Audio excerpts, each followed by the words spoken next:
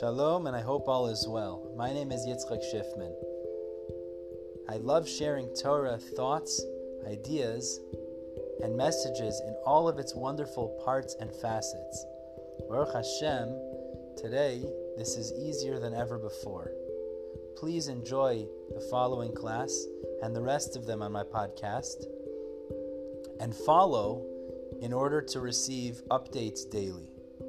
Also, please feel free to share this podcast with your friends, family, and neighbors so they could enjoy as well.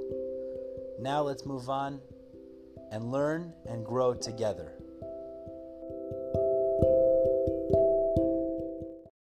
Today's daf Maseches Gittin is daf Chaf Daled, and we have 4 parts in today's daf. So we begin towards the top of Chaf Daled Amud Aleph, which was the last case, the Seifa of the Mishnah we learned yesterday on Chaf Gimel and Beis.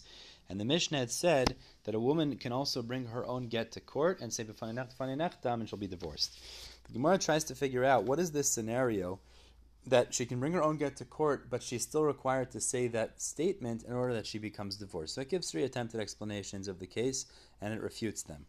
Final 3 explanations, which are actually accepted, is the 4th answer the Gemara says is that the husband commands her to be the shliach l'halacha till she arrives in court, and then he commands her to give it to a shliach l'kabbalah for her sake. Now this would only work according to the shita that she can make a shliach l'halacha l'kabbalah to receive from her husband's shliach l'halacha.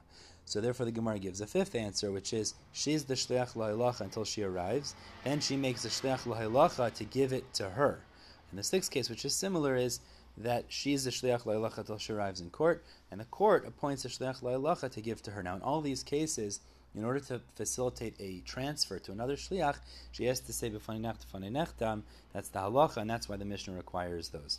Now, Baruch Hashem, we finished the 2nd parak towards the bottom of Chaf Daled Amud Aleph. Are moving on now to begin the 3rd parak and the 2nd section of the day. So the Mishnah in the 3rd parak begins talking about 4 scenarios of shelo l'shma, and we'll go through the chiddushim and reasons for each pasul. So the Mishnah says 4 cases that are considered shelo l'shma and the get is invalid. Number 1 is the sofer's calling out and saying, Yaakov ben Leah divorced his wife. In this document, somebody overhears this. He goes over there and sees that it had been written according to Rabbi Lazar and signed according to a mayor, but it was all done not for his sake or for his wife's sake. That's number 1. Number 2, a guy wrote a get for himself. He changed his mind and found someone else in his city who happened to have the same name and wife's name, and gave it to that other fellow. Number 3, turning to Chaf Daled Amud Beis now. The 3rd case the Gemara says is where a guy wrote a get for one of his wives who was older. His wives had the same names, and he gave it to the younger one.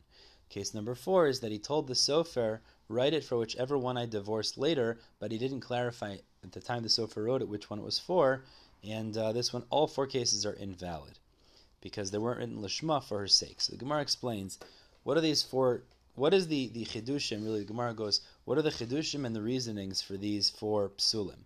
So the first one is not considered sefer krisis because, as the Gemara explains, it was written for, a sofer was teaching students how to write it. It wasn't written for Gittin at all, and it doesn't fit the bill of the pasuk that says it's supposed to be a sefer krisis, a document of divorce. The second is not a fulfillment of the word v'kasav because the husband didn't write it. He received it from someone else who had written it for his wife, and that's therefore not v'kasav. The 3rd case, where he wrote it for his older wife and not for his younger one, is not considered written l'shma because he wrote it for the older one, not the younger one. And the 4th teaches us ein brera, which means we don't say that retroactively it's determined. It's not retroactive clarification, meaning that since later he divorces whichever one he chooses, it means the sofer wrote it for her originally. Rather, in this case, we say ein brera. Now, Tosfos does point out, even if you hold yesh brera in general, here we would say ein brera because the pasuk says la l'shma, that it has to be done l'shma. Okay, 3rd section of the day deals with 2 people in a city with the same name and regarding debts. We're going to see there's a debate between Rava and Abaye if you can deduce halachas about that from our Mishnah. So Rava deduces from the 3rd case. We said where he writes it for the older one, he can't divorce the younger one, but the mashmos is you could divorce the older one. So Rava deduces from this that if there's 2 people in the same city with the same names, 2 Yosef and Shimons in the same city, one of them can bring out a document that says someone else owes him money, and collect money from that other fellow in the city. Now, the reason that this is a chiddush is because there's a machlekes about that elsewhere. In Baba Basra, there's machlekes regarding these cases. So the Gemara says this, but you see from our Mishnah, the fact that the older one could be divorced, even though there's two women in this city who are named Leah who are married to Yaakov, if you could divorce the older one, so the implication is that if there's two people in the same city who have the same names, they could be, one of them could be tovea money with a shtar from someone else in the city.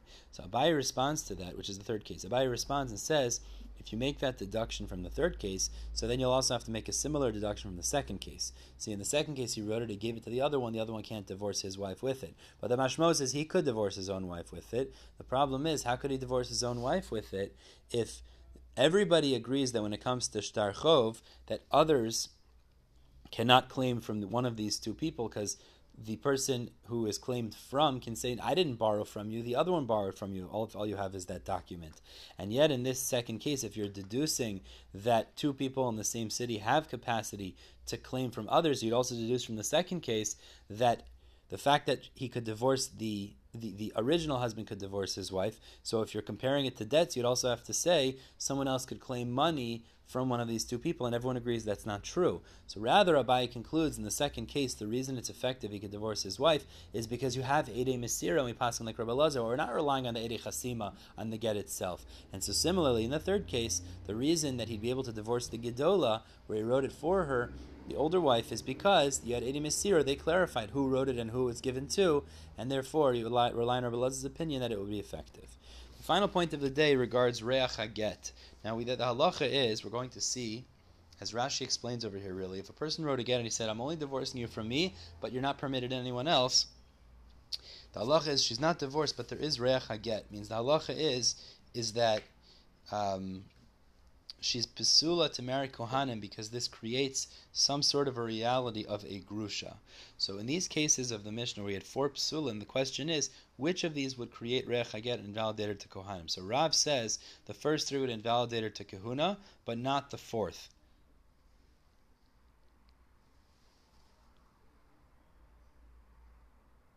Excuse me, the opposite.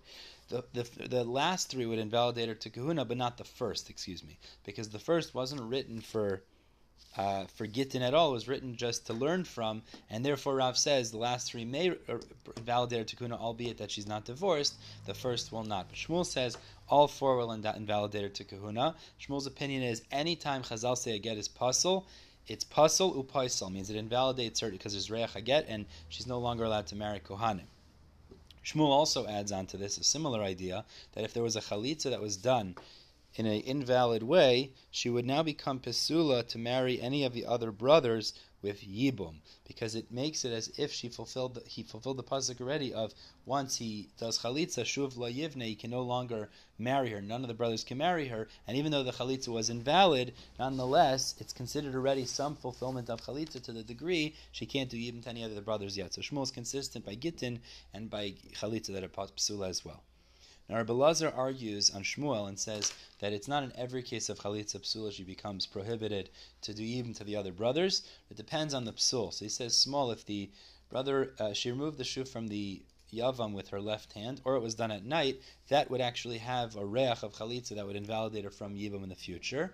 But if it was a katan who did chalitza, or instead of using a proper shoe, they used it on pilia, they used a sock of some sort, that would not invalidate her from yibum in the future. The brothers would still be allowed to do yibum. We're stopping at the top of Chaf Hem with Aleph. We're going to continue on actually tomorrow, discussing other shitas in regards to reyach haget, and which cases in our Mishnah would disqualify her from Kehuna, albeit that they are Gittin pesula themselves. Everybody have a wonderful day.